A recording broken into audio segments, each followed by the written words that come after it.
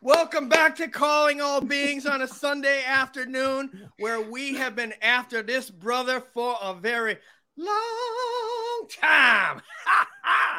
Yes, I'm your host, DJ, along with the co-creator, co-conspirator, co-brother of this joint, Money Nathan from North Carolina. What's up, everybody? As you can see, I'm in my remote studio. This is an off destination. Deployed location. We don't Absolutely.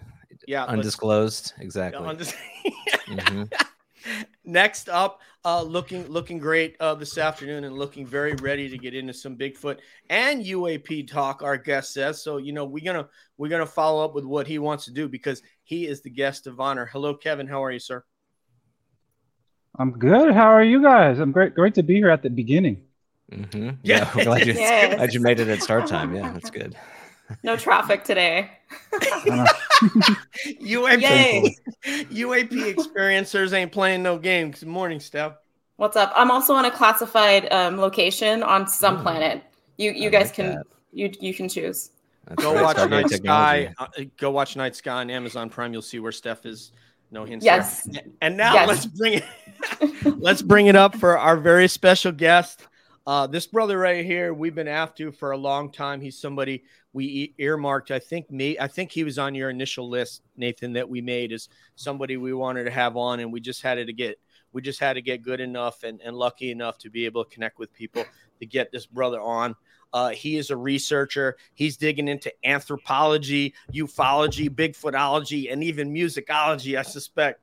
And he also started this thing with a couple other brothers named MJ Benias and Lieutenant Tim McMillan called The Debrief. And guess what? The credit card done come out his pocket to make it happen. So party people, put them hands together for brother Micah Haynes. Hello, you sexy denizens of Earth and other space-time locales. How's it going? Yes. What's up? Welcome. It's good to see you guys. Really good to see you. In fact, it's also good to be here and good to be seen. Am I coming through clearly? Yes. Clear, brother. You know Perfect. what? It reminds me of the Symposium. I'm like, damn, man. He not only does he sound good, he looks good. The only thing I could pick out is where the sideburns. I'm like, the sideburns are gone, man. He speaks. Yeah. I love your They've been abducted, I think. Yeah. I used to sport those. That's the problem, though. When you're time traveling, you don't necessarily keep up with all the trends. And a young lady said to me, "Oh, sideburns. Yeah, that's really 2010." And I said, "Is it? No. Wait. Oh." So, off with them. Off they go to the chopping block. Form follows function. Okay, fine. So anyway, it's an honor to have you, Micah. Really, we've been chasing you since the very, very beginning, and it's surreal, to have you on. I think we have 4 fanboys, and if Deb was here, it'd be 5 gender neutral fanboys of you. So, gender neutral, yeah. Oh, roger that. Irrespective of gender. So Micah, I wanted to be Bigfoot heavy, but like you said when we were backstage, absolutely, if we want to entertain aspects of the phenomenon, we'd be remiss if we didn't do that with so much going on and people that are in the community speaking about that there are big things about to happen. I don't know what those things are, but Dr. Gary Nolan alluded to it with us the other night on air, as well as other friends in the community who are far more connected than we are. Regarding Bigfoot, a topic that I'm fascinated with, that these guys get to watch me on video in Northwest Florida, traipsing around the woods with my dog, calling out to Bigfoot to come and say hello, which you may or may not endorse that methodology, but I want to meet up with him. Please, if you would, put into context, how pervasive this species is, not only in the United States, but other countries who have a species that you would associate with the one that we know. Okay, well, that's a good question. If I may, I'll give a bit of background first. Please. We live in a very unusual world. I think the most unusual thing about planet Earth is maybe humans and humans' attitudes toward things. It's often cited, and it's really worthy of mention right now, the work of the great philosopher of science, Thomas Kuhn, who established and this is important, I mean, seminal work in truth, that scientific breakthroughs occur in terms of paradigms where essentially there's a great discovery. There are, sometimes entire disciplines of science that are built around the discovery. And then people work within that field or discipline, and they expand until they get to the edges, so to speak. And as you begin to push on the edges and you begin to get the idea that there may be something beyond that paradigm, people usually behave in one of two ways. The more prevalent attitude is we've reached the edge, the boundary, we know just about everything that there is to know. Great example in modern physics, for example, is essentially those things in keeping with general relativity as outlined by the great Albert Einstein. And before Einstein and his innovative thinking about gravity and the nature of space-time and the cosmos and what ties it all together, which again, mathematically, presented a number of predictions which have continued to be confirmed, like gravity waves in recent years. We, before that, of course, had a Newtonian worldview where Sir Isaac Newton had done probably the best in terms of nailing down how we think the mechanics of the universe work. And so every time one paradigm gets to a point where somebody new comes along and it really expands the way we think, people continue to kind of operate, but within that paradigm. And when Einstein initially presented his revolutionary theories about general relativity, there was at one point a petition that was signed by some 100 mathematicians and physicists who were all standing up and speaking out in opposition to this radical idea. And Einstein famously said, and I'm paraphrasing, that, listen, 100 scientists and mathematicians signing a petition doesn't refute the idea. If you disagree with me, refute my hypothesis, show me the error in my calculations in the mathematics, right? And no one was ever able to. And that's the whole point. Just because you disagree with an idea doesn't mean that if there are facts that support it, that it's wrong. When those facts remain true over opinions, ideas, belief systems, and paradigms, that's how science advances. With regard to two subjects, we're going to talk a lot about the anthropological phenomenon that I call the search for relict hominoids, but these are popularly known as Sasquatch, Yeti, Yeren, Alma, and other names throughout the world. Really, and this going back to the earlier statement I made, we live in a very strange world. And the strangest thing about it to me is that even when humans are aware of phenomena and able to observe them, we're very slow to warm up to the idea that, hey, there's a there. We should study this. How does science, reconcile with this? And really, it's very important to just note here that with all the things we're seeing going on with UAP in recent years, I mean, there is not like this sudden kind of phenomena that just erupted into our there's some sort of a Siri speaking in the background, by the way. So you got to love that when you say something and then the computers start talking back to you. This is why I don't trust those machines just yet. But that said, when we look at UAP, it's not like this is something that just came into existence out of nowhere, out of the ether. A lot of people, a lot of our intelligence officials right now kind of do treat it like that. They say, at least as recently as 2004, anomalous aerospace vehicles or some other kind of phenomena have been observed by members of our military. And so we're going to look at this phenomenon. We're going to look at the best data we have and what we've collected with the most advanced sensory equipment. I look at things very differently from that.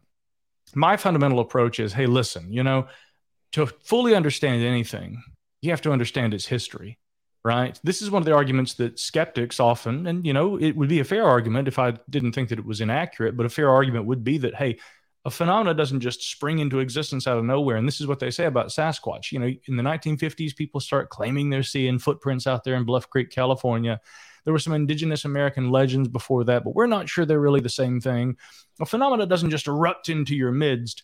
Well, people can try and make claims like that. People have tried to say the same thing about UAP. These things just spring into existence in 1947. Maybe there were some sightings of some things, Foo Fighters, ghost rockets, in the 1940s during the war. I would say, no, if you actually do your due diligence, if you go back and you look at the history, there's a much deeper history of recorded phenomena that is a good match, but perhaps filtered through a different cultural lens and the lens of contemporaneity, going back to the 1930s or the 20s or the teens, and people in every different era describe things that they experience differently. We, of course, in our modern post-space age, right, where we've sent people to the moon, we've sent probes beyond our solar system, we have no problem thinking in terms of spacecraft. In the 1890s, when people were seeing strange lights that were occurring over parts of California, they called them airships, right? But at that time, we didn't have any heavier than air craft that were flying. Kitty Hawk hadn't happened yet. The Wright brothers hadn't put a plane in the sky. The point I want to try and make here is that there probably is a history, but one of the issues that we face is understanding outside of our modern frame of reference what to look for when we go back in time. And so I've tried to impress upon people I've spoken with in recent years who have looked at the UAP issue very seriously. And they're like, what do you think about Nimitz? And I'm like, I think it's great. It's a fascinating case. What do you think about the cases that have for more than a century been piling up? And frankly, maybe centuries before that. How do we look for the best data that is representative of that possibility that UAP has been something that is a time-honored tradition of humans observing things in the sky that they can't identify without ascribing some sort of idea as to what they are, where they're from, who or what may be behind them. Right. But again, now jumping back over to Sasquatch, and then I promise I'll stop running my mouth unless you guys ask a question. No, please. Go ahead. Yeah. But it's important, I think, to establish these kind of modes of thinking in terms of framing each of these narratives historically.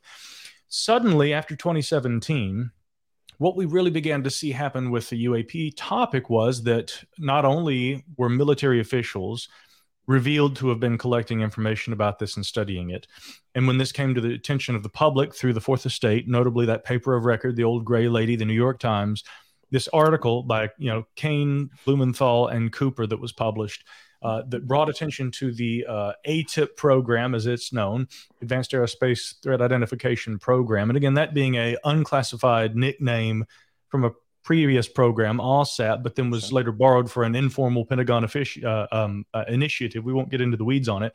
The point is, the government was looking at UAP. The press thought there was a story here. The American public saw it and said, wow, this is just groundbreaking. It was a big surprise to a lot of people, old guard UFO people who were aware already of the civilian and government data. It's been collected for decades. They're like, see, this is more of what we knew was going on, but which the government didn't admit to. And through popular demand, we have now in recent days seen lawmakers getting into the game and saying, okay, the people want to know, they have a right to know. We as representatives of those people should do everything in our power to try and bring more transparency to these issues. And it's led to the establishment in 2020 of the UAP Task Force. There was an interagency task force already in operation before that, but it was given a formal name and it was made public. Then, of course, after that, we had the establishment of the Airborne Object Identification Management and Synchronization Group under the DoD. Most memorable name ever. And that name now has been changed for reasons that are pretty obvious, I think. And I think that what we have now is the All Domain Anomaly Resolution Office. I think that's the latest name that we've given to it. And that was just announced in recent days. My personal opinion is, of course, these less than memorable names are with the intent of people not being able to remember or pronounce them. But, that all that said, I'm just happy that there are efforts now through legislation, particularly aimed at not only collecting information, but at least where it is applicable and where it is not in conflict with national security interests, that the American people will be told about this phenomenon. But again, the point here is that, well, okay, cool. This is a big development for a lot of people and a new thing. UFOs weren't real until all of a sudden a few years ago when the government started taking it seriously. Now they're here, they're real. People are studying it. A lot of skeptics maintain doesn't matter what the government says, there's nothing to see here. You see these same sorts of instances of paradigmic thinking that I'm talking about, but wherever people may sit on the spectrum of belief or skepticism, the broader public narrative here seems to be that there has been a phenomenon, but it's kind of gone through a glass ceiling moment. And as it's broken through that, we're seeing one of these paradigm shifts in the very literal sense. Now, I would contend that there are other subjects that, like UFOs and UAP, long have been worthy of. They too should be deserving of that kind of attention. And at this point now, I think we can, with that behind us, discuss how I think the relict hominoid concept may one day also prove to be a similar phenomena here on Earth, on this strange Earth that is often ignored, but which is less difficult, I think, to accept than the idea of, for instance, a concept like alien and visitation, and yet people seem paradoxically more resistant to it. That is interesting. I already feel like we need to send you a check for that contribution right there. Nathan, all right. Well, he'll disperse. But yeah, take it away. Yeah, Michael, say thank you for joining us, and thank you, colleagues, as well, for the work that you guys have put into this field. I think the debrief is just doing great work, and I love the multidisciplinary approach that you take to your reporting. So kudos to that. And of course, we always look forward to the next sort of late breaking piece. I know there's always one in the wings, so we're excited to see what's coming up.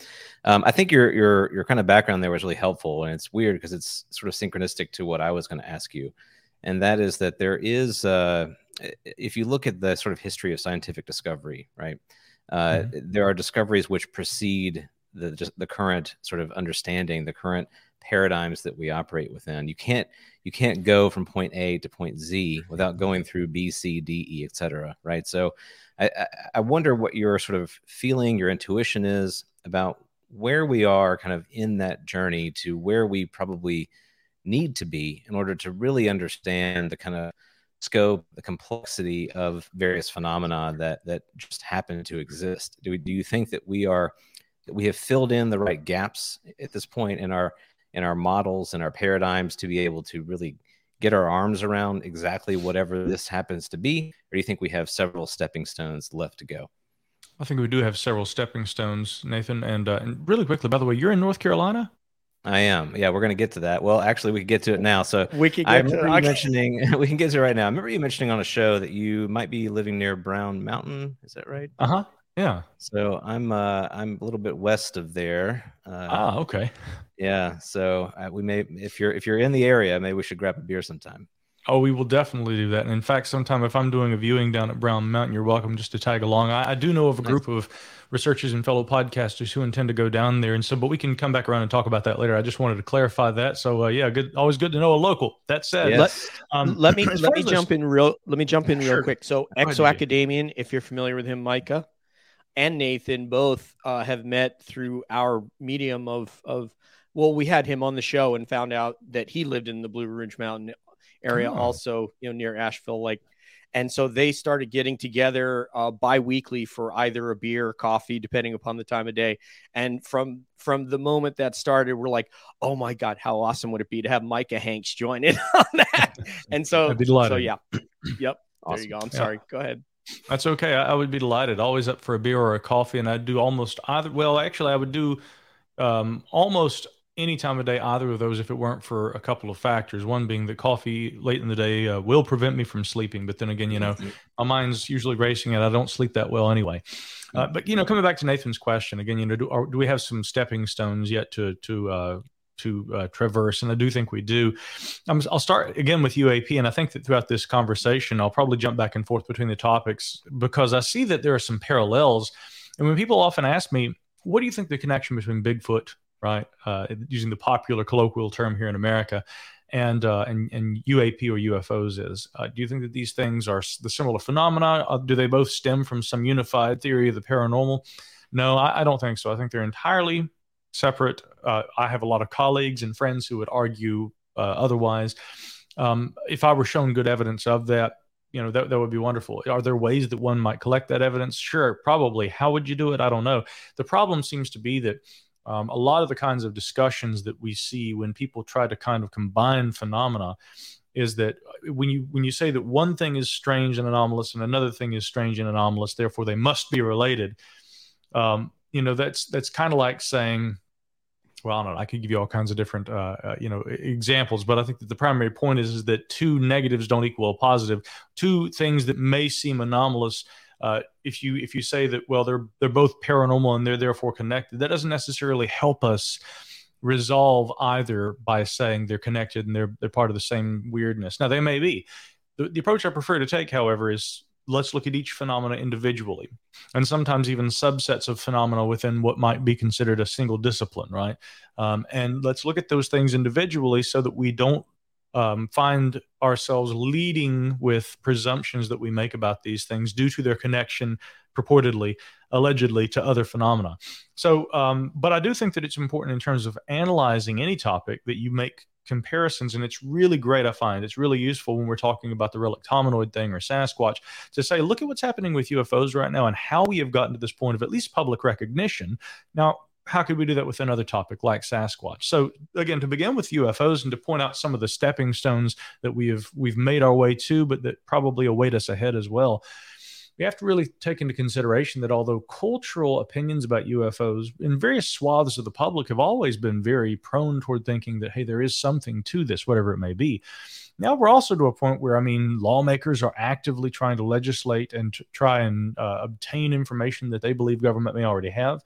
We do know that whatever the government may be hiding, and again, that's not an impossibility. There's a very good chance that there's data. I strongly suspect that there's quite a bit that the governments have collected about UAP that may not, give us a full picture of what it is, where it's from, what it represents to humanity or otherwise. But it definitely probably is more than the public has access to. But what we also see is an active effort on part of the DoD with the establishment of groups like AIMSOG and the more recent AARO, its predecessor, the UAP Task Force. They're actively collecting right now, and they're trying to encourage members of the military to come forward and talk about things that in the past, due to stigmas that prevailed against this subject, they didn't feel like they could talk about. And many members of the military still will not come out and talk about things. Great example. Dave Sex Fravor, right? That was his nickname, his call name, right? When he was in the Air Force. Dave Fravor, the famous pilot who had famously attempted to fly down, take a closer look at this so-called Tic Tac during the 2004 Nimitz incident. Fravor has always been public about that story. He had told it to friends, while having a beer. His buddy Paco Chirichi had written an article about it at the Fighter Sweep website, like way back in 2015, I think. That story had been out in the wild and online for years, as had been the footage that was captured by then, I think he held lieutenant rank, but now he's Commander Chad Underwood. That video had literally been leaked, and the reason why nobody took any disciplinary action about the leak of that video is because, it's not classified. That should tell you a lot about the way that the military approaches some of this UFO data. Wow, we got a video of something. What is it? Well, we don't know, so it's not classified, and that video had been out in the wild for a number of years. But Alex Dietrich, the other lead pilot, I think that Fravor, Dietrich's weapons systems officer, and maybe at some point also Fravor's weapons systems officer, they had less issue talking about it, but Alex Dietrich did not want publicly to be associated with that. And she didn't come out openly, although a few people, journalists like myself, of course, knew her name. Many people did. She didn't come out until the famous 60 Minutes program on UAP that came out, I guess, what was it, a little more than a year ago, right? These stigmas are what I think in a lot of ways prevent progress. And the military recognizes that. And so it's more important, I think, that they are working to overcome those stigmas, even that it is in some ways that they are now collecting data openly about this, even if they don't share everything that they're open about collecting. Now, that is important in the context of looking at something like Sasquatch, because if you say today, any of us walk into a bar, right? What do you do for a living? Well, I'm a researcher. What do you research? Well, strange stuff. Okay, now this conversation could go one of two ways. If I say, I'm really interested in the way that the military is studying unidentified aerial phenomena. Right now in our cultural environment, a lot of people would be like this. Oh, wow, that's fascinating. Really, huh? Have you spoken with officials? Do you know anything? Have you seen one yourself? But if on the other hand, we're sitting down, we're having that beer, Nathan and I are in a bar somewhere, and what did you do, Mr. Hanks? And I say, well, I study the idea that there is a large undiscovered primate that walks on two legs that lives right here in North America, and that people have claimed to see these, including government officials. Which of those two ideas are people got to be more likely to laugh at? Think about that, Sasquatch is often immediately ascribed to the mythical ape creature known as Bigfoot or Sasquatch. Whereas, again, taking a couple of objective steps back, let's look at what UFOs might be, right? Again, a popular theory, the extraterrestrial hypothesis. Okay, what if these things are ET and they're visiting Earth? I often point out to people, listen, guys, we have trained our telescopes on distant stars. We've now got the most advanced science observatory out there at Lagrange Point to the James Webb Space Telescope, peering out to the boundaries of our universe and back in time 13.5 billion years. And we have not yet found any conclusive evidence of intelligent life anywhere out there. Now, we have found some interesting things that are suggestive of habitable regions. We've even found these enigmatic fast radio bursts and things that some interpret as being evidence of beacons or some kind of a optical kind of SETI being directed outward toward us, as opposed to the ones that the messages that we might send, which actually would entail METI, not SETI, but that's a different conversation. Again, we haven't found anything that we can conclusively say, well, we know where the intelligence is coming from, right? And therefore, many astronomers would maintain, well, we don't have evidence of extraterrestrials. Now, to me, that's not the only evidence or lack thereof that should be considered, right? And I think UFO proponents would argue the same. But the point I'm trying to make is that we don't have any kind of scientific data really as yet that we know of that corroborates the claims of those experiencers who have said, hey, look, there's a phenomenon. We don't have to look through telescopes. It's right here on Earth. It's operating within our atmosphere, and hundreds, thousands, maybe, tens of thousands of people have experiences with this pretty frequently. That really requires a lot of speculation to draw those conclusions, right? Even though it may be likely, we don't have evidence that supports life from other worlds coming here. Whereas, paradoxically, Sasquatch, okay, cool, walks upright just like humans, does not look unlike other higher primates like gorillas. There are evidences of creatures in the paleoanthropological record that existed as recently as the last geological epoch, the Pleistocene, i.e. the Ice Age, that resemble what people say Sasquatch looks like, those who claim to have seen it. So not only is Sasquatch something that could exist within the spectrum of life that we know to exist on Earth, past and present, but there are creatures that are very like Sasquatch that are extant today. Well, but we know there are no primates in North America. Hello, look in the mirror, So again, it's funny how people's attitudes, they're so accepting of something that actually requires far more speculation than the concept that there may be a body of data that suggests that people have observed an undiscovered primate, not unlike humans, but seemingly more primitive, and that it might have existed at least until recently, perhaps still exists even today. That, to me, we might call the Sasquatch paradox. So, Micah, there's a couple things that you started off with that were very interesting to me. As I said, I was listening to your show, and I think I don't think it was Mr. Bowman. It was Mr. Weatherly that told the narrative of he and his friends that went into the woods. And to make a long story short, they were looking for a witch's house, which they found. And on their way out, which unfortunately didn't happen before it got dark out, they did have visual contact with what they believe was Bigfoot or Sasquatch. And by the way, I find that name very endearing, so I actually love it. I don't look at it as anything that's demeaning in any way to him. Unless he told me that, then I'd be like, well, I won't call you that anymore.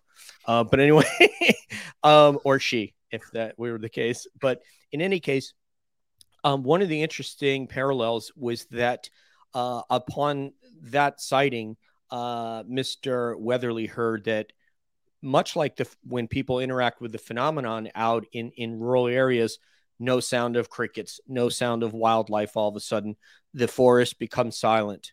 So that was one parallel that I found very interesting listening to that episode. And the other one is I would direct you to, and I know you're familiar with this, is the Navajo Ranger, Jonathan Dover, who I'm positive that you're familiar with what he has said.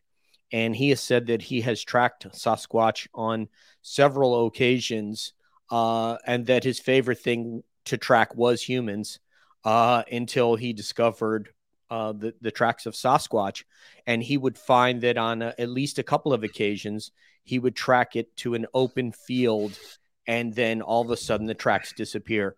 And that is the first time that led me to believe about the possible interdimensional nature where it could be here and then it could be elsewhere, totally existing in our reality and walking around and living, and then maybe going somewhere else. I had never even considered before that. So I'm curious what your take is on those two parallels. Sure. Okay. That's an interesting topic. Again, I'll make a reference to my good pal Joshua Cutchin, who wrote a book, I believe, called Where the Footprints End, co-authored with Jeremy Renner.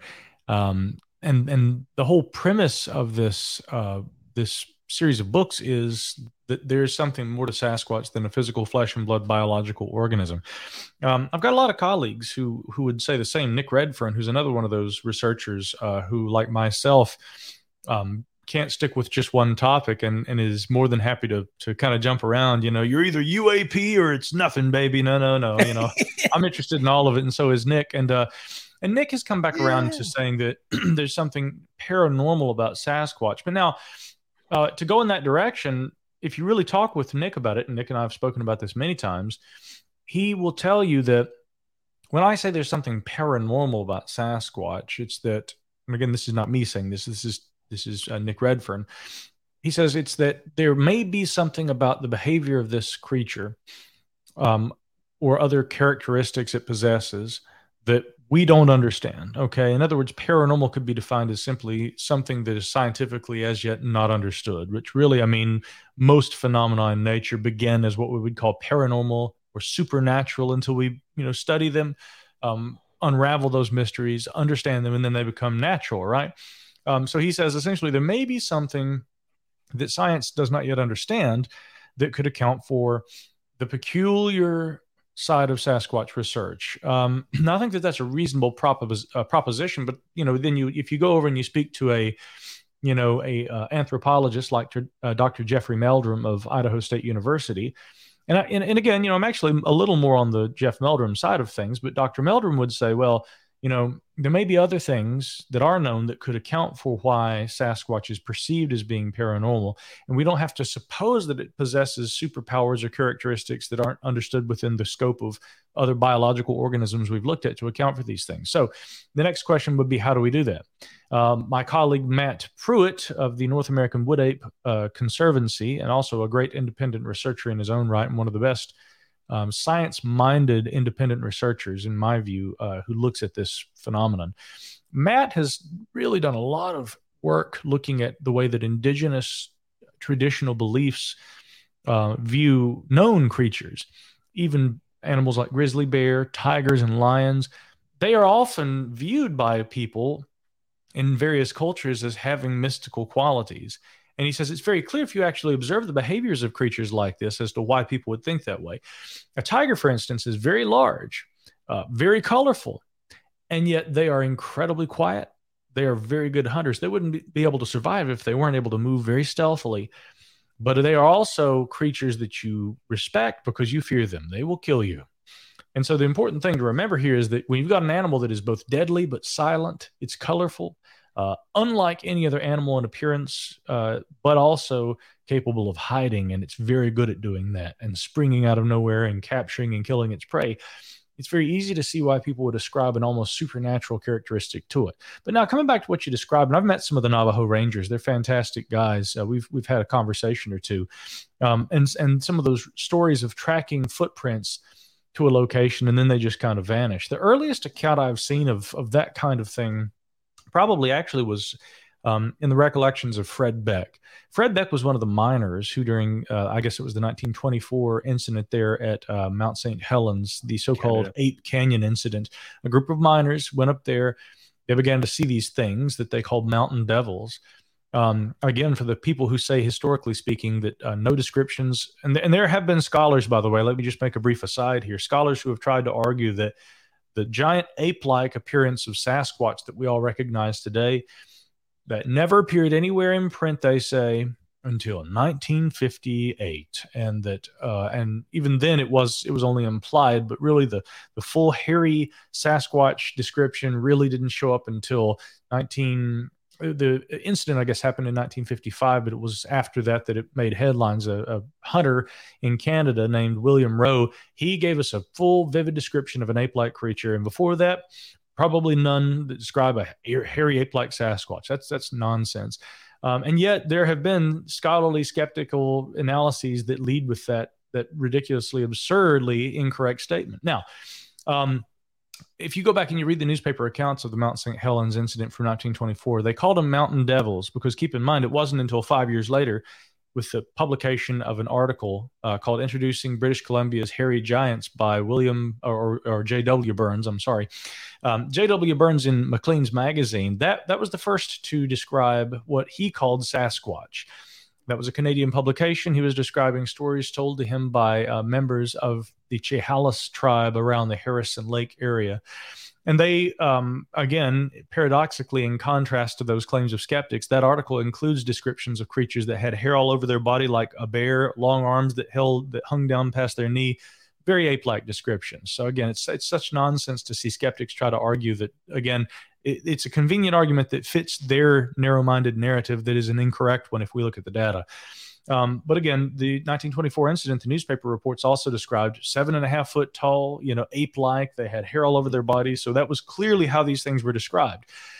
But many years later, and I point that out again because that both preceded Sasquatch and its appearance in print in 1929, and of course the famous hoax, by Ray Wallace in Bluff Creek, California in the late 1950s, that like flying saucers, which was a name created by the American press.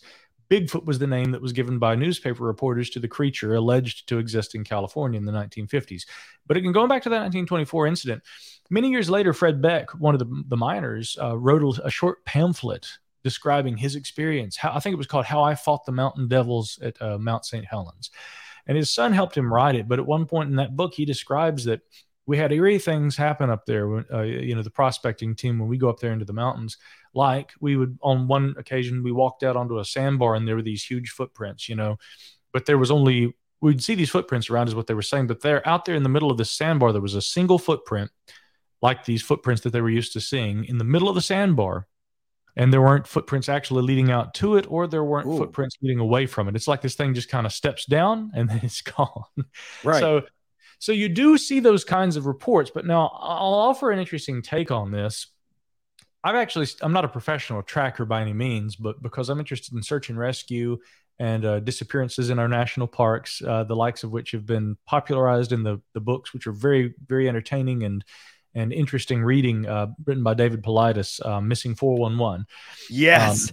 We're going to talk about that. The hunters in NorCal. Well, I love that. Let's get into that because I've looked personally into some of those cases, and I differ a little from some of David's claim. I shouldn't call them claims. I should just call them his interpretations. He's careful not to draw conclusions, and that bothers a lot of people about Paulides, but I really respect it. I like that he is trying to be objective. He really works hard to try and be objective. But anyway, if we look at some of what appears in those books, you do hear people talking about going and before they went missing, they'll describe the silence that falls over everything, like you were describing. The crickets stop chirping, birds stop singing, things like that.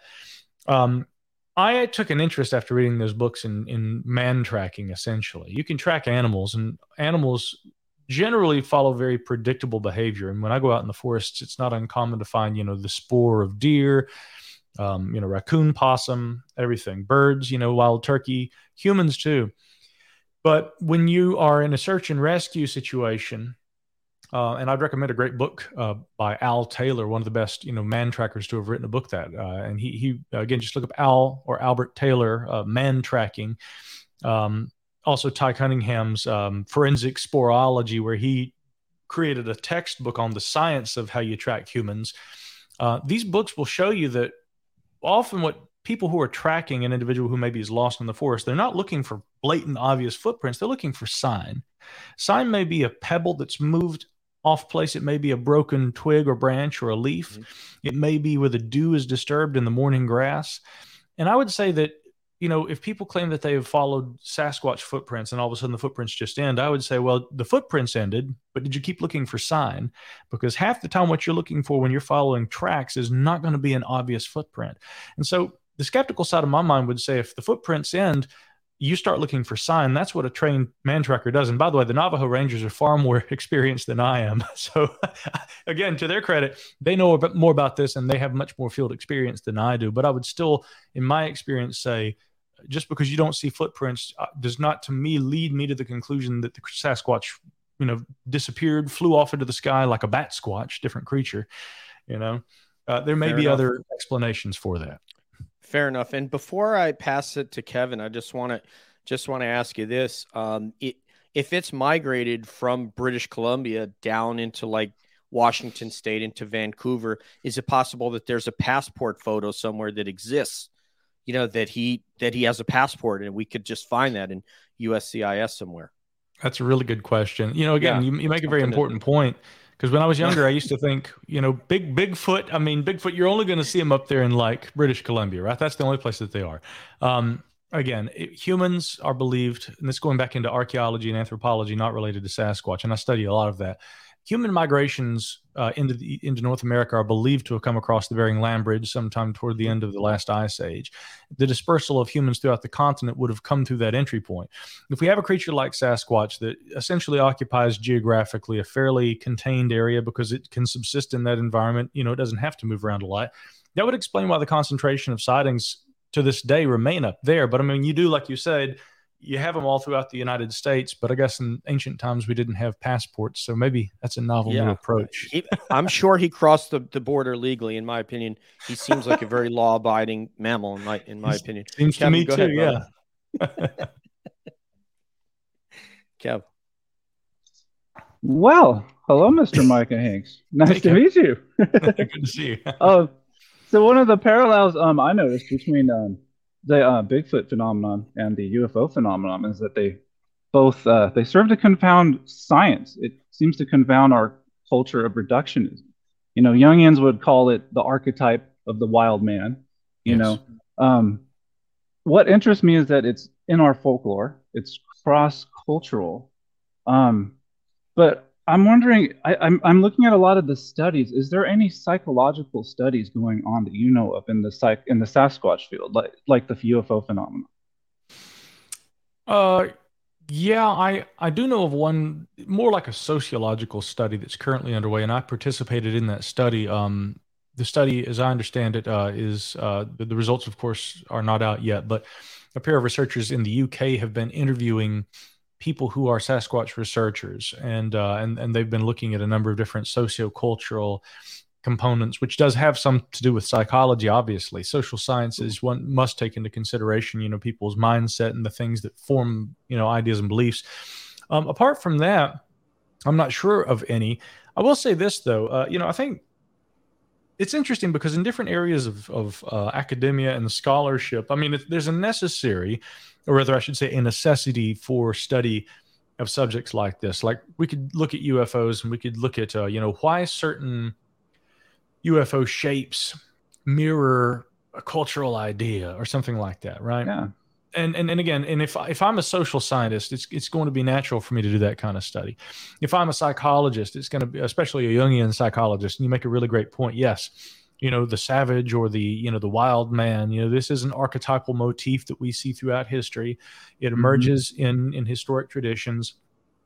Someone like me who has gone all the way back to 200 BC and managed to find, actually much earlier than that, tell you the truth, if we take into account what I guess we could call epic portrayals of wild men or beastly humanoids like Enkidu in the Epic of Gilgamesh. We can maybe extend that to Grendel and Beowulf and some of these other popular epics, from days past. Yeah, sure. These are traditional characters, stock characters, and Sasquatch has a place in all of that. But as a researcher who, again, there is no degree. You can't go to a university and get a degree in Sasquatchery or even in ufology or UAP studies.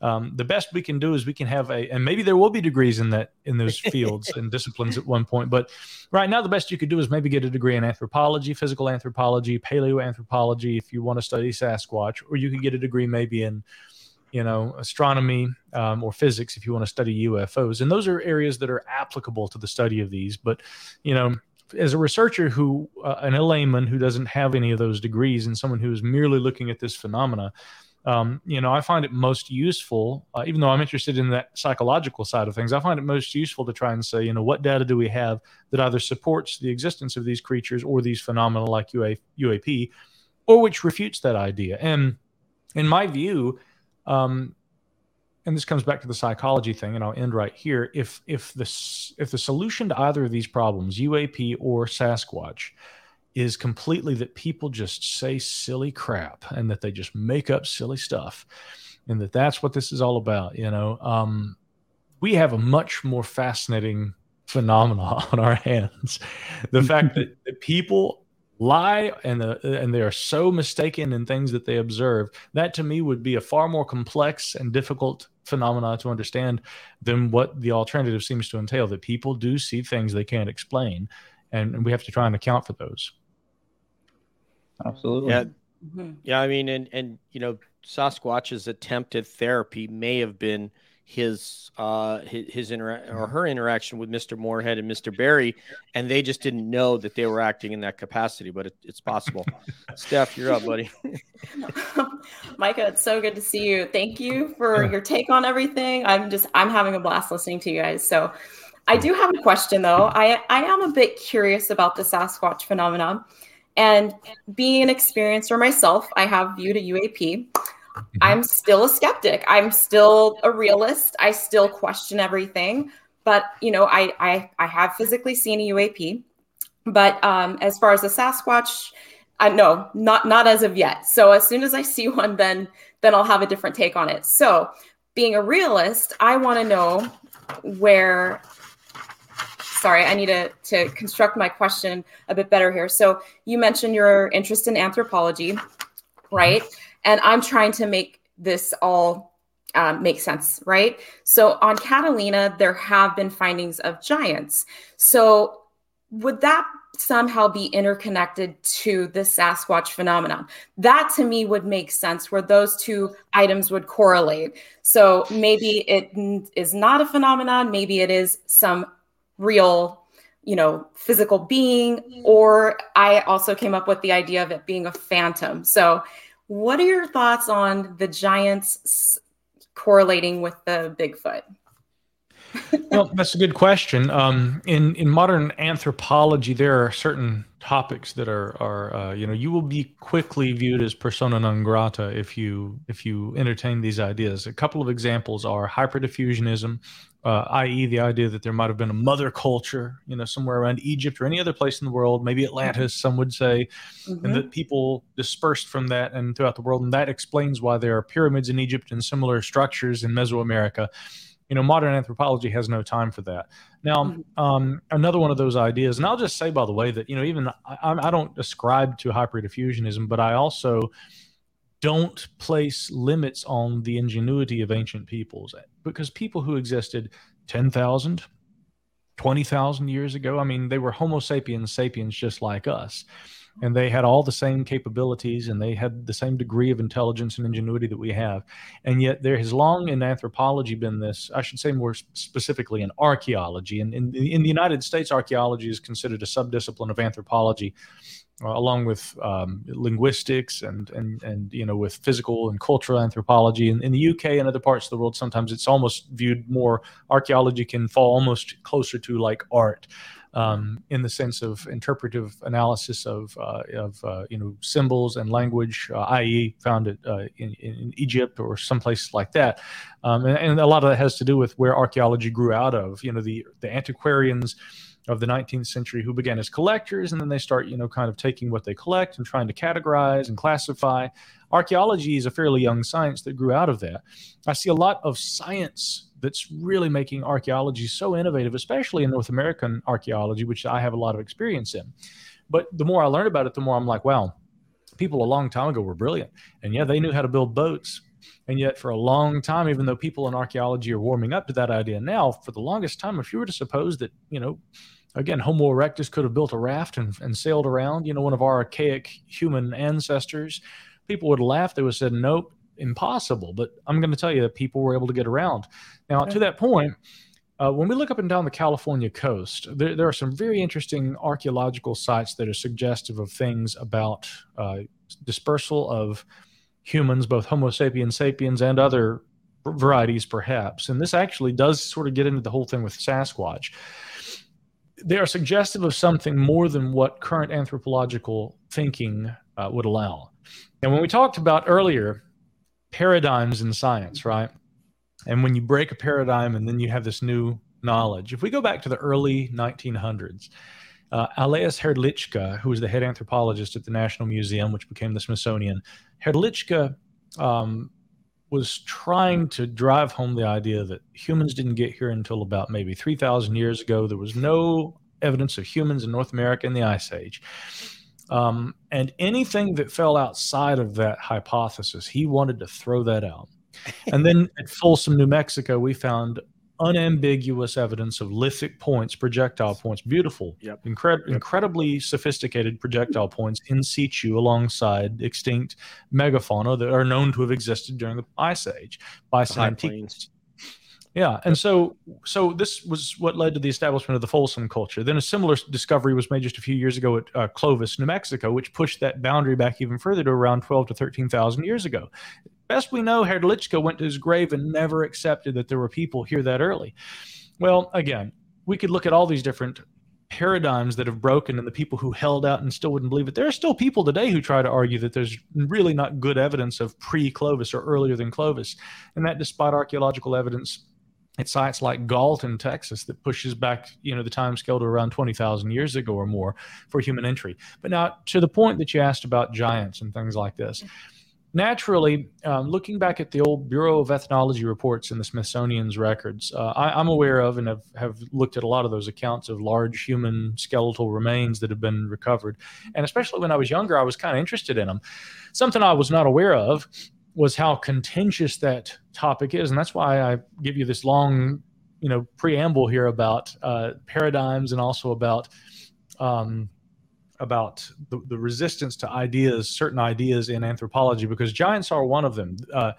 What I didn't know was that there are a lot of, I guess, what you'd call fringe theorists, and I'm not using that as a pejorative, but they would say there's a lost race of giants that inhabited the entire Americas, and these are the same thing as the Nephilim that we read about in the Bible. Okay, well, that's fine. People can believe what they want to. I wasn't aware that that was a contentious issue in archaeology. Meanwhile, I'm looking at actual reports, documentation that describes large human remains, and I'm like, okay, that's interesting. What might this represent? For a short time, because I took interest in those, people began calling me a giantologist and things like this. And I'm like, I don't care. These look like large human remains to me. What can we discern about them? And privately, this is fascinating. I mean, there were people, scholars, people in the aerospace industry, people you'd be very surprised who shared that interest and who we would look into this and we would communicate about it. Mm-hmm. The known large human remains on record all seem to be unequivocally human, but they possess different kinds of interesting characteristics. Some possess macrocephalic features, a large skull, but disproportionately large to the rest of the body. Mm-hmm. Some possess what are obviously acromegalic features, again, a pronounced jaw, spacing between the teeth, other characteristics that are indicative of a growth hormone disorder that would have led to gigantism. The Catalina story is interesting because we have several instances of human remains that were all, as I understand it, recovered in a single burial complex that were, some of them taller than 7 feet. And I've actually seen some photographs from those excavations. But then again, if we go watch a basketball game today, there are a lot of basketball players who are taller than 7 feet. And so it's fascinating because, sure, at that time in history, especially when Europeans who arrived here and they were very malnourished, ate mostly meat, they arrive, for instance, on the eastern coast of the United States, and they meet an indigenous group like the Seminole who are largely subsisting on shellfish and things out there in the coastal regions, but they're also, having a more diverse diet. They meet the Seminole and they're like, wow, 6, 7 feet tall, that's not uncommon among these people. They're giants. There's a really good case to be made that it was a perception problem, not an actual instance of real giants. But, Steph, back to your point, is there some sort of connection with Sasquatch here? Another thing I've looked into that's interesting to me is anomalous remains that are found in parts of North America. There's not a lot of this, but there are definitely some cases where during archaeological excavations and also surface finds, there have been anomalous fossil or non-fossilized remains of human, presumably, types that are not very easily recognized. And you can see where this is kind of going. It leads to one or two possibilities. One, were there other kinds of hominins that might have made their way into North America other than just humans?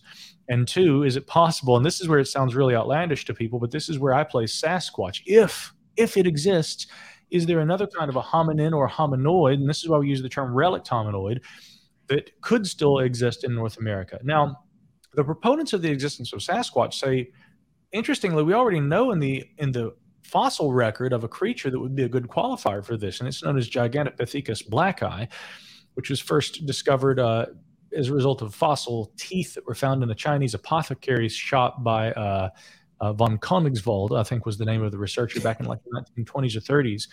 And they were being sold as dragon teeth, but he's looking at this huge flat tooth, which is obviously used for grinding plant matter. And he's like, that's not a dragon. We know that because dragons don't exist. It's a giant ape, you know? And many would say Gigantopithecus, if it actually migrated like other varieties, not only humans, but also other different kinds of megafaunal animals, if they had traversed that Bering Land Bridge and populated North America, is it possible that in Pleistocene North America we had a megafaunal ape along with, now let's just think about how, you know, Pleistocene America looked if we went back 15,000 years. We wouldn't recognize it.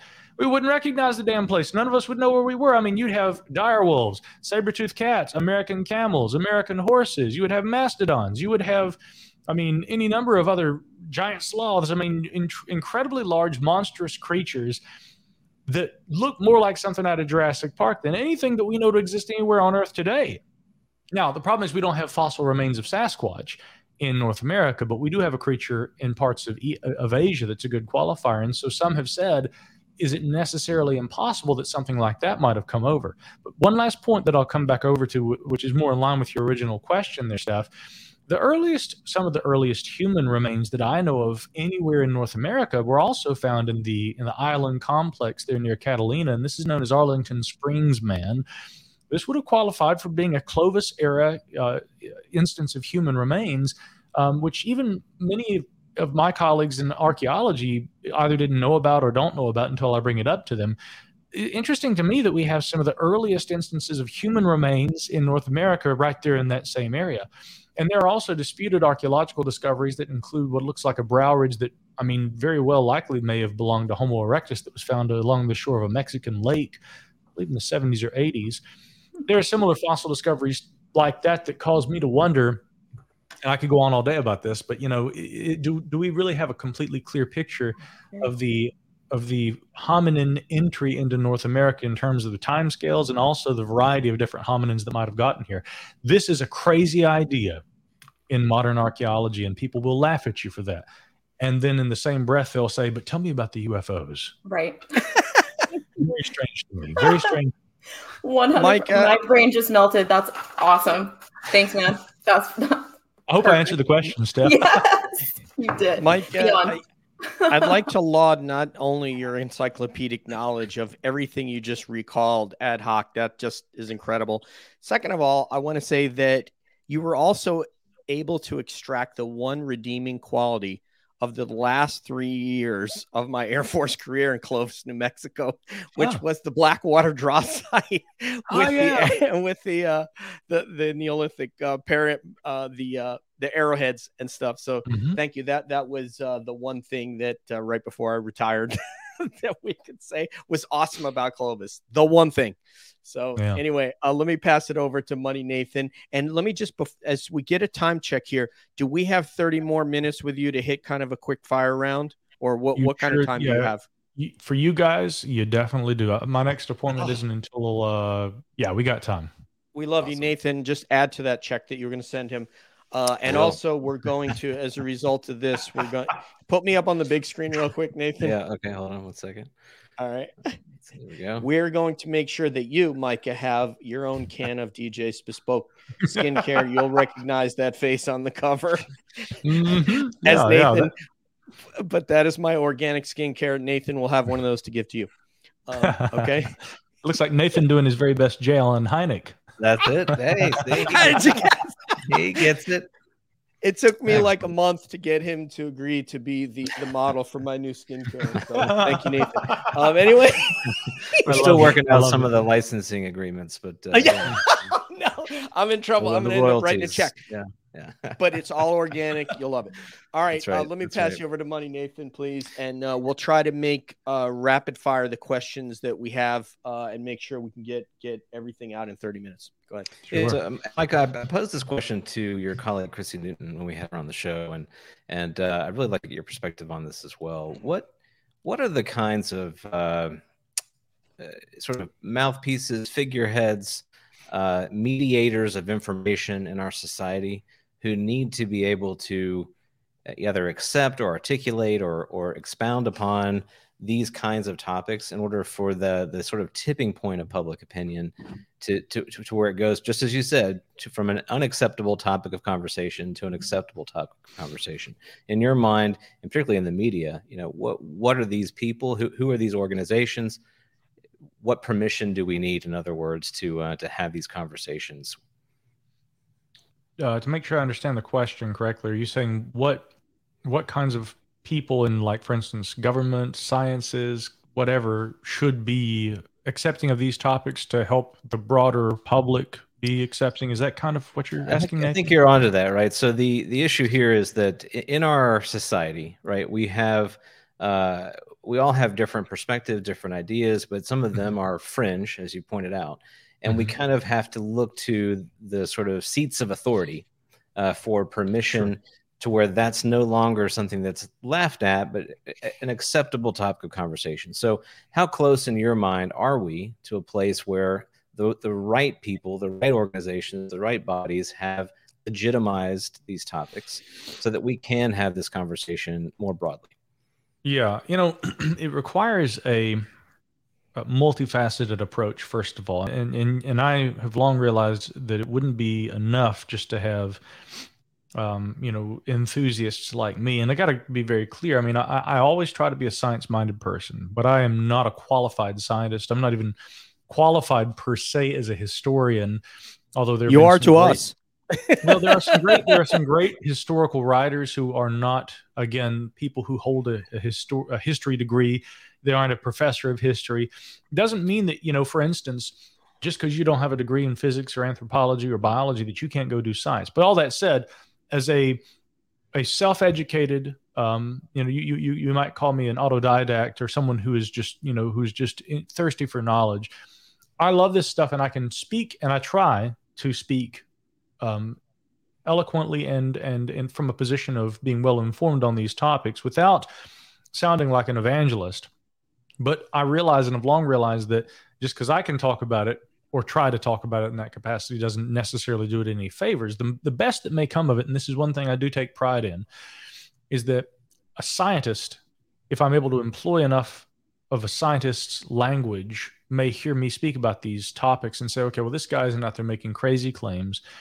He sounds pretty well informed, and I can speak to that point because I know more than he does about anthropology, and so he's done his homework, and so maybe I'll take a look at it. And this has happened, and I've had scientists, people in a variety of different fields, listen to what I'll say, and then they'll reach out and say, I enjoy your show, and here's some ideas, kid. They'll help me out. They'll say, here's some things to consider. But and this is humbling for me, they may also say, and you have caused me to think twice about something I would have just laughed at. But now here's the question, to your point, Nathan, how do we get that kind of thought, propagating more so? We already are beginning to see that. But again, it takes more than just people who are interested in the phenomenon. This is one reason that you mentioned Chrissy Newton, my colleague there at the debrief. And one reason that Chrissy and I work very closely together has everything to do with her background in media relations and being a communicator. I might be a good science communicator, but if people don't hear what I say, that's all for naught. But Chrissy has a superpower of getting that out in front of people so that more people hear it, and that message is something that people can find. Chrissy's also, I have to say, in her own right, remarkable at collecting information, building relationships with people. And you need people like that who can do that. And frankly, people who can work with individuals like me so that we can reach people and that we can present information to a broader demographic. But a few years ago, I threw my hat into the ring with an organization called the Scientific Coalition for UAP Studies. I've never been a member of groups. I've frankly never liked groups. But what SCU, as it's called, does is very different from other groups that look, for instance, at UAP. They are a group of mostly scientists and professionals who are applying science toward trying to analyze this topic and trying to provide reliable information for lawmakers and for others, especially those who are in a capacity to present information in a legislative capacity.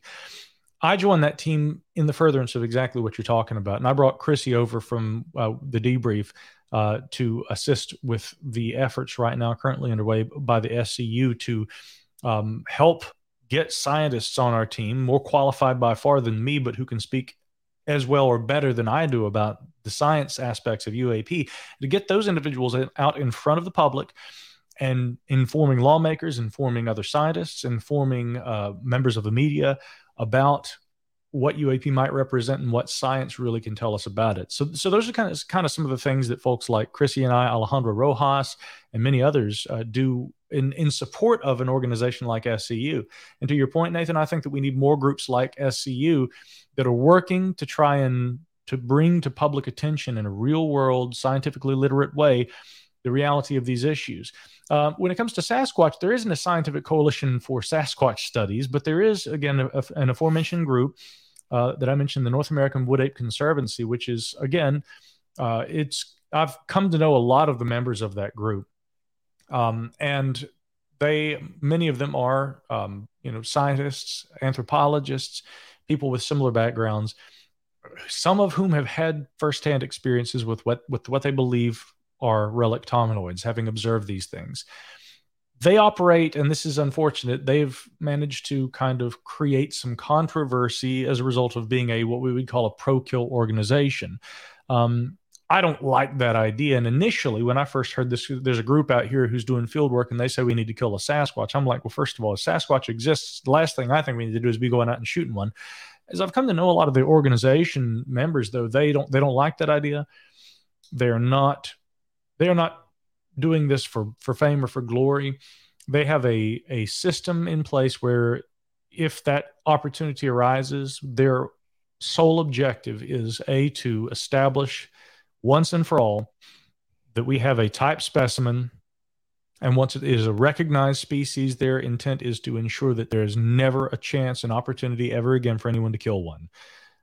They want protection for these creatures, but like any other biological organism, and this is always the case, a type specimen is required for it to be deemed scientifically real, for it to be established as a living specimen, a species.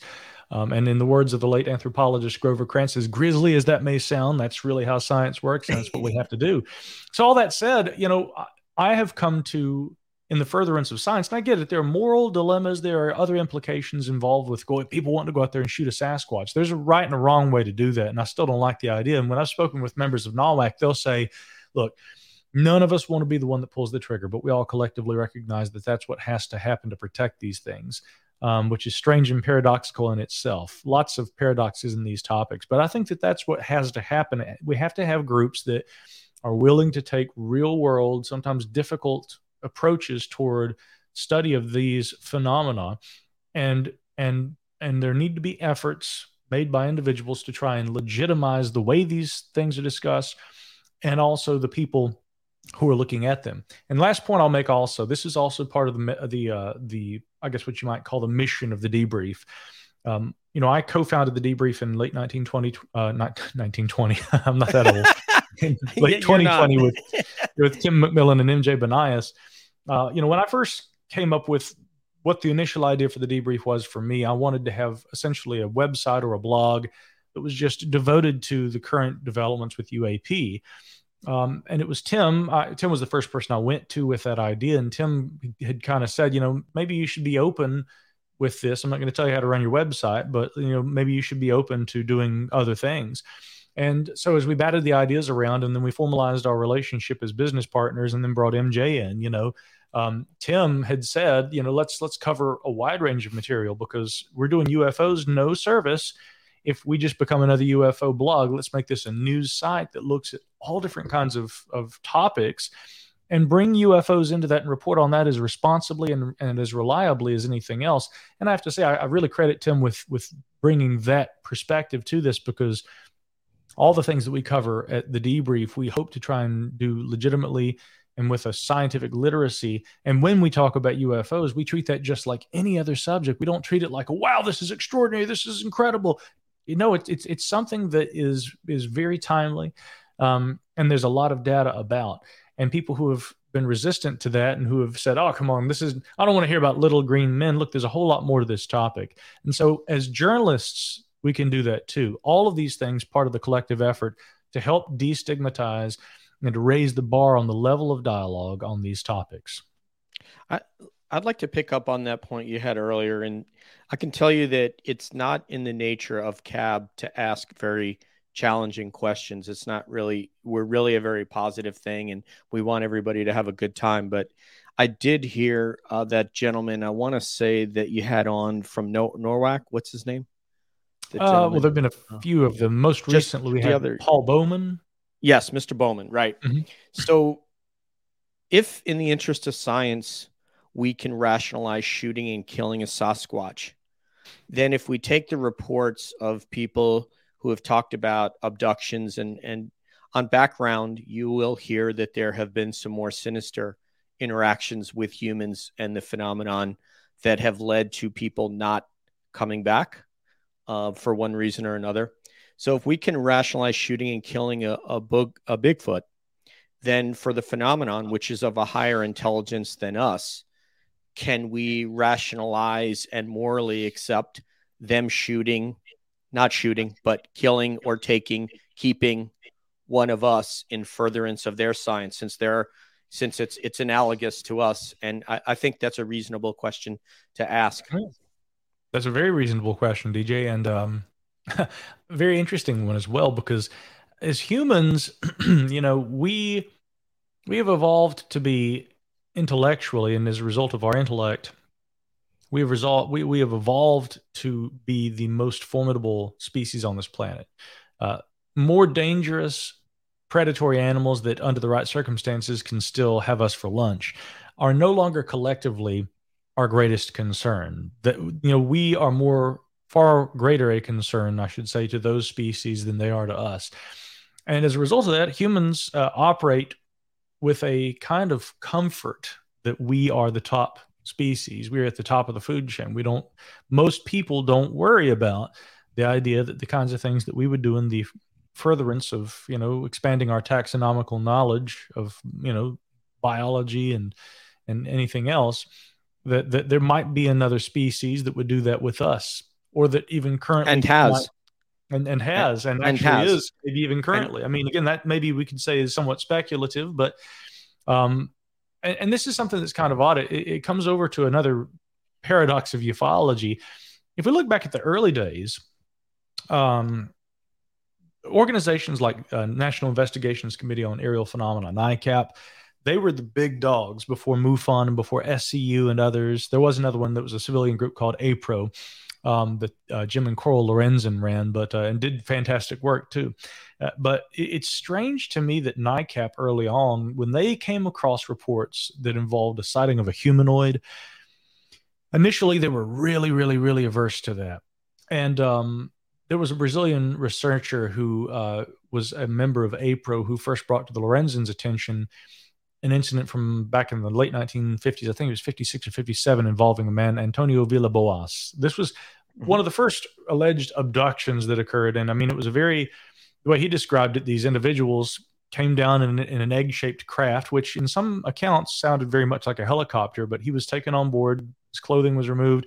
It was covered up in this kind of jelly, which he speculated sort of later that it might have been an aphrodisiac. And then a blonde woman came into the room and nature took its course.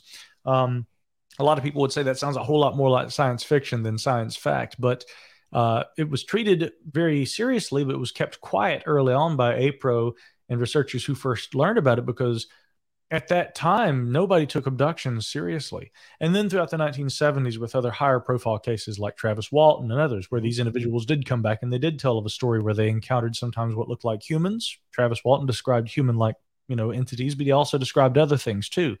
Mm-hmm. And these cases began to really get that ball moving on, wow, there's not just a phenomenon, but it's interacting with us. They're capturing human beings. Of course, this reaches critical mass in the 80s and 90s with the publication of books like Communion by Whitley Strieber and Intruders by Bud Hopkins, and then the sequels to those books. But today, and I have some reservations about, all of the aforementioned literature and looking at all of it and taking it all at face value, but I do think that there are some very credible instances of purported abductions or captures, and again, we could talk about Betty and Barney Hill and some of the interesting things that happened to them. But in the modern UAP dialogue, isn't it bizarre that people only want to talk about the objects They don't want to talk about the rich history of sightings of humanoid occupants, sometimes outside of these craft. Even if we don't want to get into discussing like abductions, look at like Lainez Zamora and the Socorro, New Mexico incident from 1964 or was it 67? Again, I'm really doing a great job. Oh, that was 64. 64. Yeah, 64, right? April 24th, 21st, April 21st, 1964, I think. So, but anyway, Okay.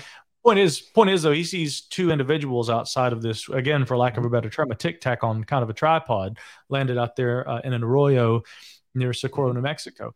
Okay, if it's too much for you to say that these people are being captured, being examined, and all of this, at least acknowledge that there have been humanoid occupants who have been observed in conjunction with landed UFO sightings. You don't hear anything about that in the modern dialogue. People, I mean, yet again, that seems to be like the next step, the next phase of the paradigm. But like we're to the point where we can talk about UFOs and people studying them, our government studying them and collecting data, but we don't want to hear about humanoids yet. And I'm like, this is just so bizarre. Anyway, back to your point. As top dog, we're thinking that we're the top of the food chain on this planet. We seem to be really comfortable with, collecting specimens. We don't like the idea of someone or something doing that to us. But if we really look deeply at the body of data that's been collected by civilian organizations about this phenomenon, there is some data that is suggestive of that. And I wonder sometimes if people's aversion to wanting to talk about the humanoid component, to wanting to talk about the experiences of experiencers, is it a fundamental, almost like a, is it almost fear. like a subliminal or an unacknowledged fear that they have, right, of having to reconcile with, what if we aren't at the top of the food chain? What if there is something more? And what if these intelligences view us like we would view any other kind of a specimen, right? And that they would be willing to take a specimen when we're applicable.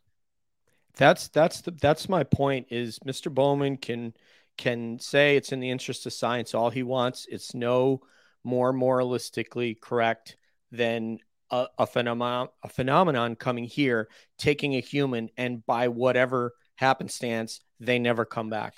And that's not acceptable to us, nor should it be to shoot a Bigfoot to say, hey, we got one. Here's the DNA. Okay, so it exists.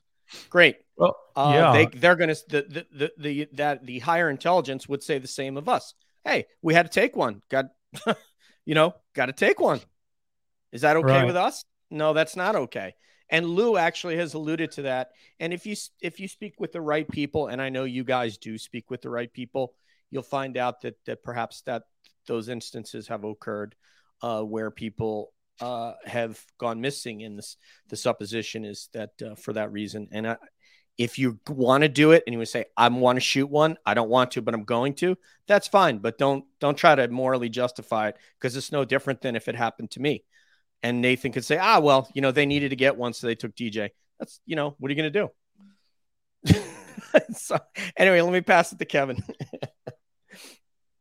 Well, the conversation took a serious turn. I had a banana joke in there somewhere, but man, I'm not going to even go there now. So instead, I had a question about human linguistics. So now, is this something that's been bothering me? And it's something that, like, at work, we've had a debate about. Now, if you have more than one Bigfoot in an area, is it big feet? That's a good question. Yeah, I see people. I would say big feet, and you guys notice preferentially, I use the expression Sasquatch. For me, that's just a nod to, with respect to indigenous traditional cultures, but that Sasquatch is an anglicized version of a Halkomelem word, I believe. They would have pronounced it more like Saskets, but nonetheless, Sasquatch is closer than Bigfoot, right? And it's kind of like how you won't hear me saying flying saucer. I'll say UFO or UAP. But that said, some people do say Bigfoot. I don't mind that being said. And when people do say it, I would just respectfully ask that they say big feet instead of Bigfoots. But some people say, yeah, when we see Bigfoots out there, and I'm like, that just sounds silly, right? It just sounds silly. No, I'm going to correct them. Right. I would say big feet. I mean, but then again, some would also say, but Micah, remember, you would say mooses. You wouldn't say meese, right? Meese, exactly.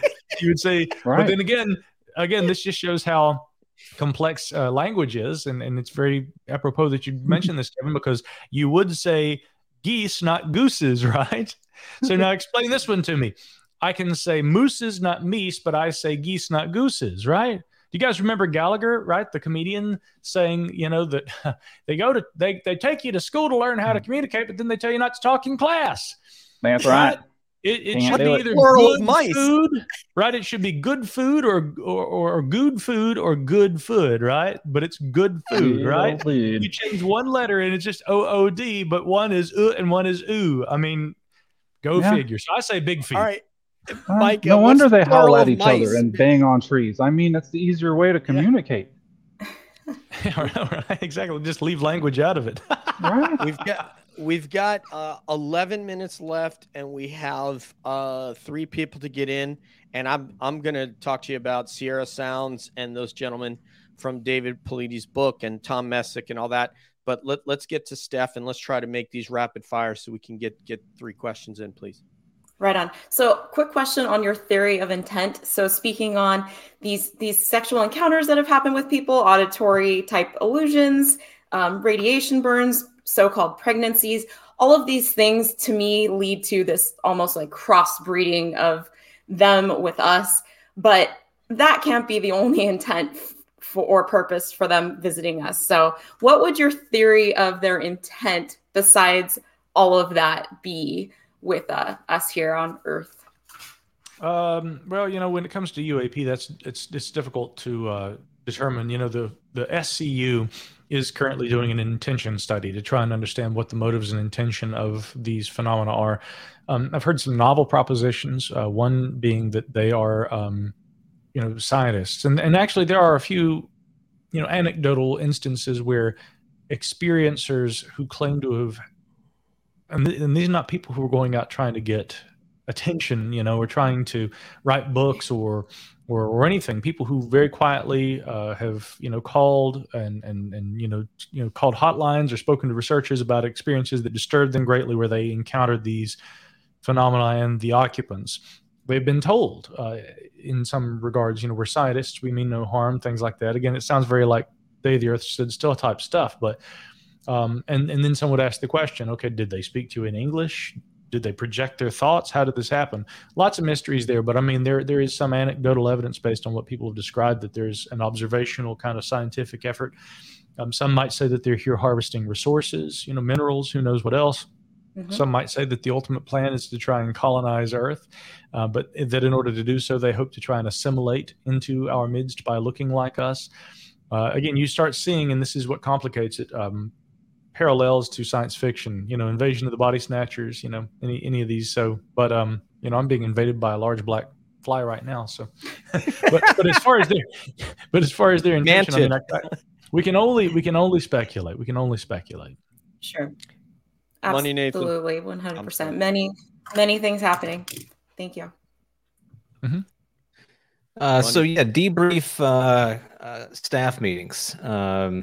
Who's the person whose mic you have to cut so you can end the meeting on time?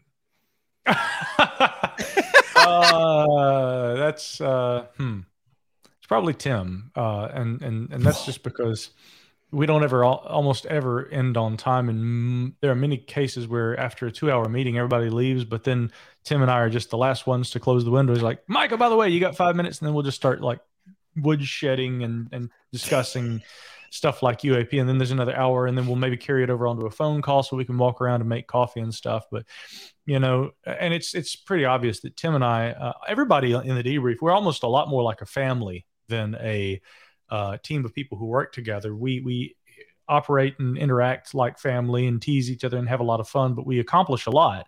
And I think that really that's what makes a really great working relationship, is people who care about each other and who work well together. But yeah, it began really with, Tim was a listener of my podcasts, and he reached out and like a joke the first few times that he emailed me. I mean, I was so busy. I was like, yeah, I'll get back to this guy later. And, and it was one of my anthropology friends who lived in, actually the geologist on my 7 Ages team, James Waldo, who lived in Savannah, Georgia at the time. He said, there's this guy who lives here in town who I've been catching up with and having lunch with, and he's our kind of people. And I said, oh, yeah? And he says, yeah, his name's Tim McMillan. You need to meet him, Mike. I'm like, oh, that guy emailed me. Damn it. Yeah. And here we are like 4 years later, I guess. I think it was 2019 when he and I first started talking. So, yeah, I guess, 3 years later or so. And we've got the debrief. And but that friendship really is what it's all still to me built upon. And And yeah, if it's not him and we have to cut his mic, it's mine. Yeah, fantastic. Well, yeah, it comes through very clearly. You guys are very have a very strong collegiality. You've got each other's backs, and the fact that you can keep going like that to me is a sign of just a really positive energy that you're bringing, and we all benefit from it. So thank you. I thank you. Shout out to Chrissy Newton. We had her on. She was great. And Tim McMillan, I've been chasing about as long as I've been chasing Micah. So we would love to have him on if you can give us an endorsement. I'm president of his Northwest Florida fan club. Oh, cool. Yeah, I've got the North Carolina chapter. Yeah, exactly.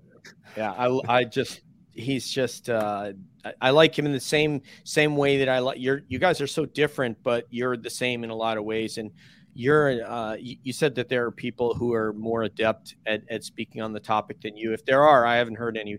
So I love listening to you speak, and I think I share that with the cabbies. So just to listen to you speak for my last question regarding that incident, the David Paulides missing 411, the hunted. I'd like you to speak, if you could, quickly on two aspects. One, the Tom Messick disappearance in HorrorCon New York, whereby the illusion or he alluded to the FBI not investigating missing persons cases that don't involve children. And Tom Messick, if you hadn't seen it or you hadn't read that, then I'll just skip right onto the Sierras. Are you unfamiliar with that case? I'm not familiar directly with Tom Messick. I am familiar somewhat, though, with the FBI's involvement in disappearances and their investigations of them with relation to that topic. Yeah. Okay, so I'll leave that alone. But if you watch that one on Amazon Prime, it's the first chapter of that missing 411, the hunted, and the fourth chapter is the one that I'd like you to focus on right now, which is those gentlemen, Mr. Barry and Mr. Moorhead. Out there, the Northern Cal hunters that had some prolific experiences recording Sasquatch, and then, him going back up there and seeing what looked like that lightsaber passing through the forest on another trip up there, because they've been going up there since 71, for goodness sakes. And then, of course, they had the orb sighting there. So I'm wondering if you could just give us your thoughts on that entire literally, I hate to use the word phenomenal episode. Well, it's really interesting because in the case of the Sierra Sounds, the famous recording that the gentleman obtained, here, if that is what it seems to be and what they claim it is chatter or possibly language being produced by Sasquatch that they recorded, that is one of the most interesting representations. It's not physical evidence in the sense of what would satisfy a biologist or a chemist, but it is a recording that gives us an example of what might be a creature in the environment that's producing sound. The analyses of that audio have been undertaken since the 1970s or early 80s at least, and some analyses seem to indicate that they believe that the sounds being made are well outside the range of what's capable of humans.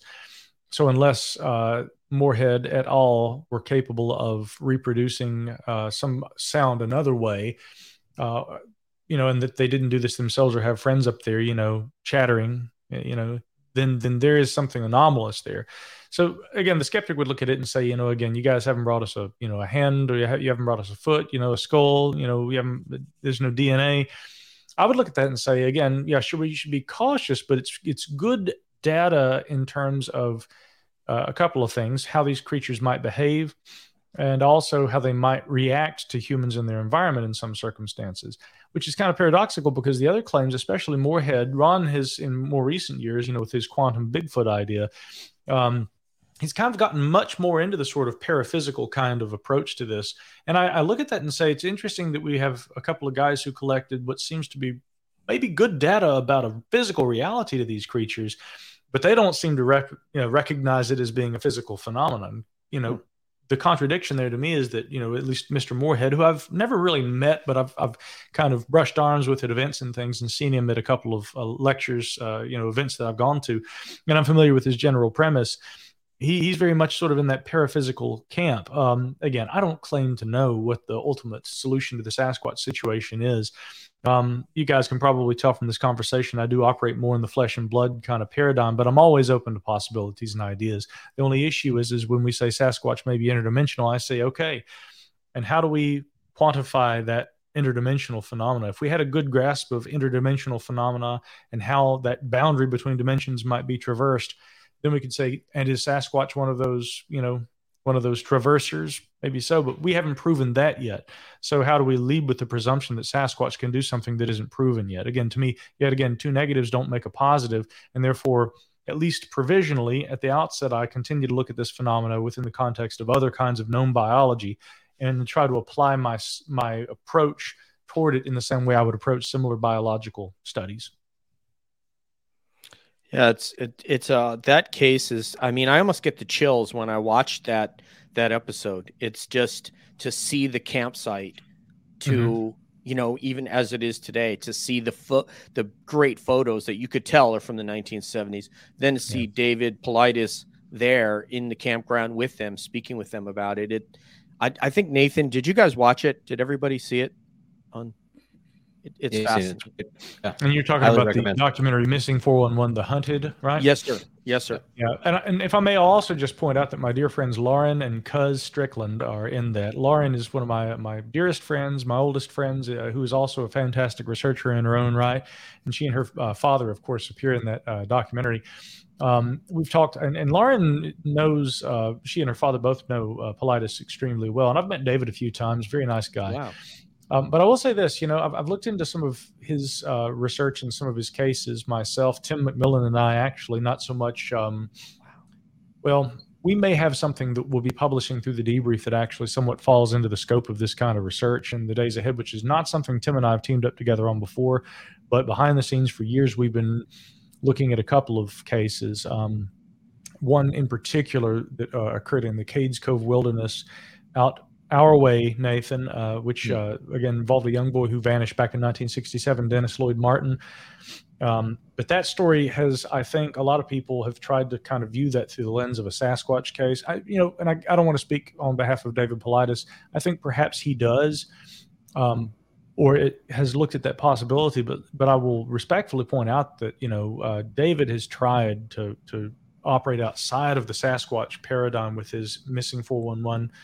Research, and I've heard in interviews sometimes when people just blatantly ask him, David, do you think this is Bigfoot? He gets a little irritated at that because he is trying desperately to frame this phenomenon in a way that is objective.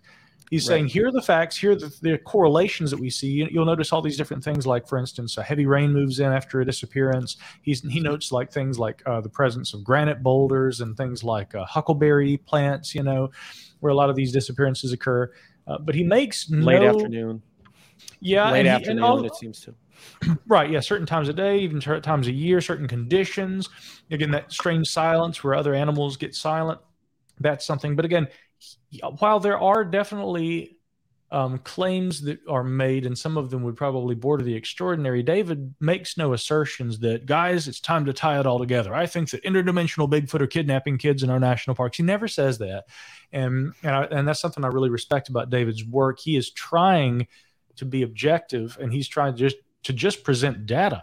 And he's written a lot of very interesting books that do look at very obvious real phenomena involving disappearances. And even if we say that that's just psychological, coming back to what Kevin was talking about, let's say that there are things that happen when a person's really dehydrated. I've spoken with people who have vanished and then been discovered, who have been recovered and saved. Haley Zega was a young lady in Arkansas who, when she was just 5 years old or so, she got lost and she spent a couple of days in the forest by herself. That's a conversation for another time, but I interviewed Haley. Fortunately, she was saved. She still tells her story to this day, and some of the things that she describes having happened, I think, are very key in understanding some of the Missing 411 phenomena. Wow. I'll tell you what, we're gonna say our goodbyes now, but I'll email you, and I would love to get your take on the first chapter of that one on Prime and Tom Messick, because the inference that, as you said, David is inferring that this is not a child. This is an 82-year-old man that went missing in Horicon, New York. And yet the FBI came, and he leaves you with that. And he says the FBI do not investigate. So it leads, could it be a UFO phenomenon? He doesn't lead you down any particular path, but just to provoke thought. And I'll correspond with you on email. I'd love to hear what your take is on what maybe your hypothesis of what happened to Tom Messick when they lay it out for you and you hear the interviews. But let's start with Steph with our goodbyes. Well, I just wanted to say thank you for your due diligence and bringing credibility to the subject at the debrief. You and your entire team.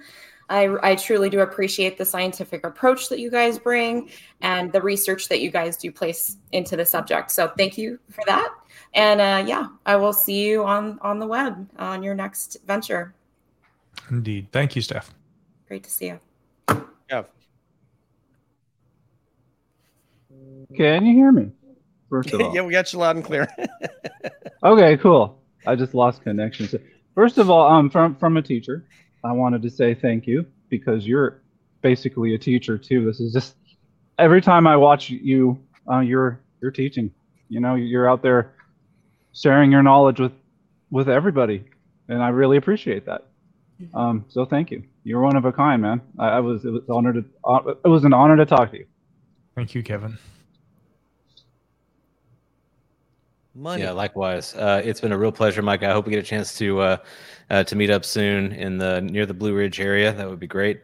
And I just want to echo what my colleagues have said. The sort of torch that you've lit and that you passed, not only through the articles that are happening in the debrief, but through your clear curiosity and passion for these topics, is undoubtedly lighting new fires in new places, and that's what this is all about. I think we're only made better by shedding light on subjects that seem to be in the shadows, if nothing else, other than to see what's there, even if it ends up being nothing at all. It's better to have light than none. So thank you for your efforts there.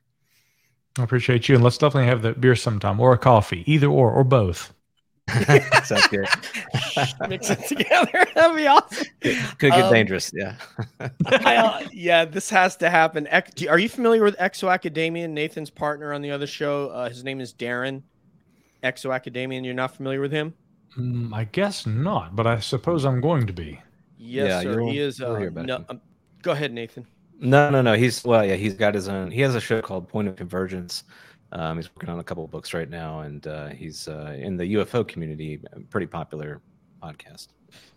He's a prolific thinker on the topic, like you are, like Nathan is. So this is going to be a great cup of coffee. I'm sorry I won't be there for that. But one thing I did want to say, we talked to our colleague Steph about the next UFO symposium, and Nathan and I have offered that we will fly to and go to at our own expense to whatever event you're speaking at, because we want to introduce you onto the stage.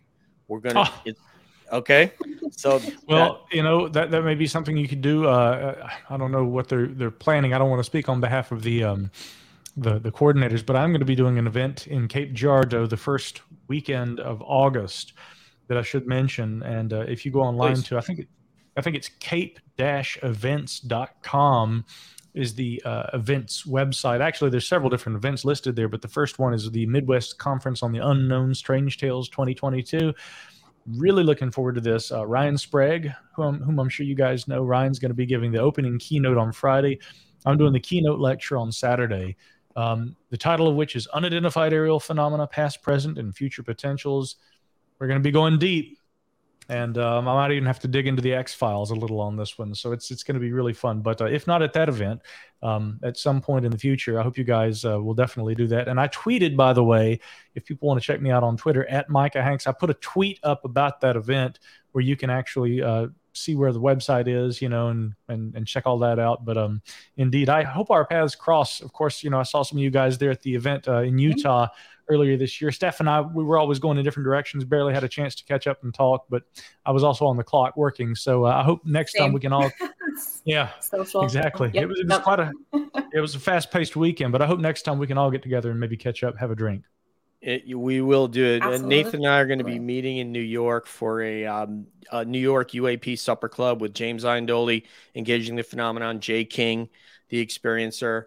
So it's going to be a really big August. But if we can plan one where I just have a little bit of planning time to get there, we will come. We will get the crowd warmed up, and we will introduce Micah Hanks.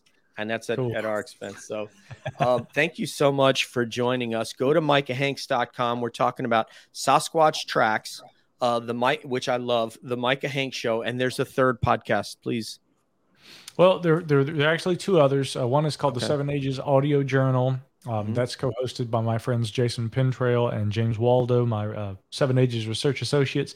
I've put on hiatus my news and current events show, Middle Theory. There's just so much going on right now. And as much as I love being engaged in all of the topics and controversies of the day and trying to comment on social issues and things, one can only do so much with their time. And I began to realize I'm doing far too little in the UAP sphere, despite doing that almost full time. So I had to make some room, and you can guarantee there'll be some additional projects and things you'll be hearing about in the near future. And you are a musician, is that correct? Oh yeah, guitarist and singer, and I perform regularly with a group called Nitrograss in the Southeast. But anywhere there's a guitar nearby or a microphone, you're likely to see me getting musical. I love it. I knew it. Your top four, the Mount Rushmore of rock and roll for Micah Hanks is. Who are those top four influential groups? Oh gosh, I mean, it would have to be like Led Zeppelin, Jimi Hendrix, probably Dimebag Darrell of Pantera, the late great, and also Mr. Zachary Wild, Ozzy's guitarist, and of course of Black Label Society fame. Now those are all rock influences, but we can go down any genre, and I'll give you those. So. Give me four. All right, so for part two, we got to get some more music in there. So thank you so much. It was an honor to speak with you. Namaste, Micah. So for Micah Hanks, for Steph, for Kevin, for Money Nathan, this is DJ and Cab saying peace out, one love. We'll see you down the road. We're always wondering what's up around the bend.